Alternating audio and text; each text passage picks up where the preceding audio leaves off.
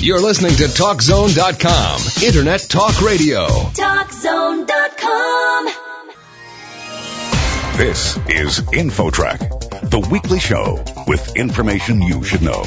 Here's what's happening on this week's show. Parents of teenagers have a lot to deal with because teens have a lot to deal with. How can a parent tell when their kid needs help and when they should butt out? It's really difficult to tell what's normal during the teen years and when is there something to worry about. Teenagers should be functioning fairly well in 3 areas. Then, American consumers are smarter and more sophisticated than ever.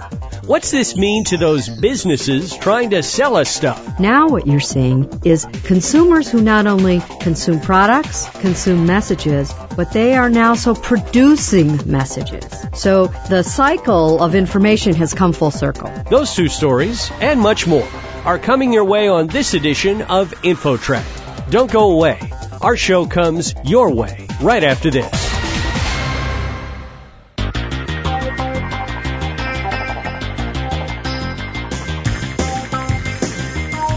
InfoTrack, the weekly show with information you should know. Here's your host, Chris Whitting. Your teenager is acting up lately, or being withdrawn, or otherwise acting strange. Anything to worry about, or just normal teen behavior? InfoTrack's Roy Mackey talks to an expert who helps parents know when to worry. Roy? Thanks, Chris. Dr. Lisa Boesky is a psychologist and an expert on teenagers with emotional and behavioral difficulties. She's also the author of a book called When to Worry, How to Tell If Your Teen Needs Help and What to Do About It. Dr. Boesky, welcome to InfoTrack. Nice to be here. Do you think as a group today's teens are struggling with behavior problems any more than previous generations? Well, it's hard to tell because we didn't do much research on it back in the day, so we really don't know exact numbers. But I think society has changed. So if you had maybe a behavior problem or you had a hard time concentrating, you, in the old days, may have worked on a farm or you might have helped out in the family business. Where now, I think the demands on kids are so different with reading, writing, schoolwork. The pressures in academics have gotten much harder. What they're exposed to and the temptations out there with regards to drugs has changed. So if you use drugs on kind of a little bit of a vulnerable brain. So it's not really clear, but definitely society has changed. So it may be showing up more or maybe manifesting differently. Maybe you can just touch on some of those behaviors that parents should be most concerned about and what differences there are as far as boys and girls, because they probably aren't exactly the same, right? That's exactly right. In fact, for an example is depression. Most people assume that depression looks like sad, crying, withdrawn in the corner.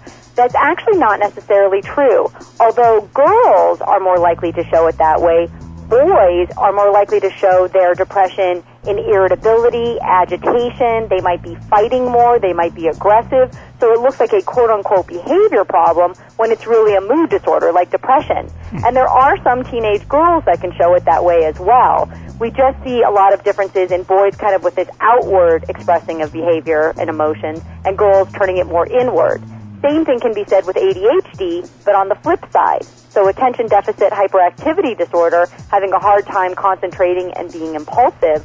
Boys tend to, again, be much more out there, so they're diagnosed with that, where girls, on the other hand, are much more internal and have a harder time concentrating, losing focus, maybe daydreaming, and they're not identified as much. So boys are underdiagnosed with depression. Girls are underdiagnosed with attention deficit hyperactivity disorder. Interesting. Now, there are a lot of teenage behaviors and attitudes that cause concerns for just about every parent of a teen, but they still fall within the range of reasonably normal teen behavior. What kind of warning signs can parents watch for so that they know that there is a serious problem? Well, and I think that is the difficulty, and it's actually one of the reasons I wrote the book, because it's really difficult to tell what's normal during the teen years and when is there something to worry about. Some people actually ask me, how could you have written a book about this? I thought adolescence itself was a mental health disorder. So the reality is what parents want to look for is interfering with functioning. So what that means is teenagers should be functioning fairly well in 3 areas. 1, school. They should be getting at least average grades. They shouldn't be getting kicked out of the classroom. 2 is their family. It's fine to have conflict. It's normal to have more kind of arguments, disagreements, a little bit of the rebellion, normal during the teenage years. When it gets to the point where there's constant fighting, constant bickering, where the parents cannot get along with their child at all, again, that interferes with their functioning. And the third area is friendship. Teenagers should have friends. So if either they're intimidating or bullying other kids so that they have no friends, or they're isolated and really nobody likes them, that too is interfering with their functioning. So what parents really need to look for is all teens get moody. All teens are rebellious. All teens have a hard time concentrating. Is their teen experiencing that behavior or emotion to the point where it's either interfering with school, their family life, or their friendship? Our guest on InfoTrack is Dr. Lisa Boesky. She is a clinical psychologist, and she's also one of the country's most respected experts on troubled teens. She has a book out called When to Worry, How to Tell If Your Teen Needs Help and What to Do About It. Dr. Lisa, you hear the term self-esteem bandied around a lot. How important is that, and what can parents do to build that up if it is important? Well, self-esteem is basically how a teen feels about themselves.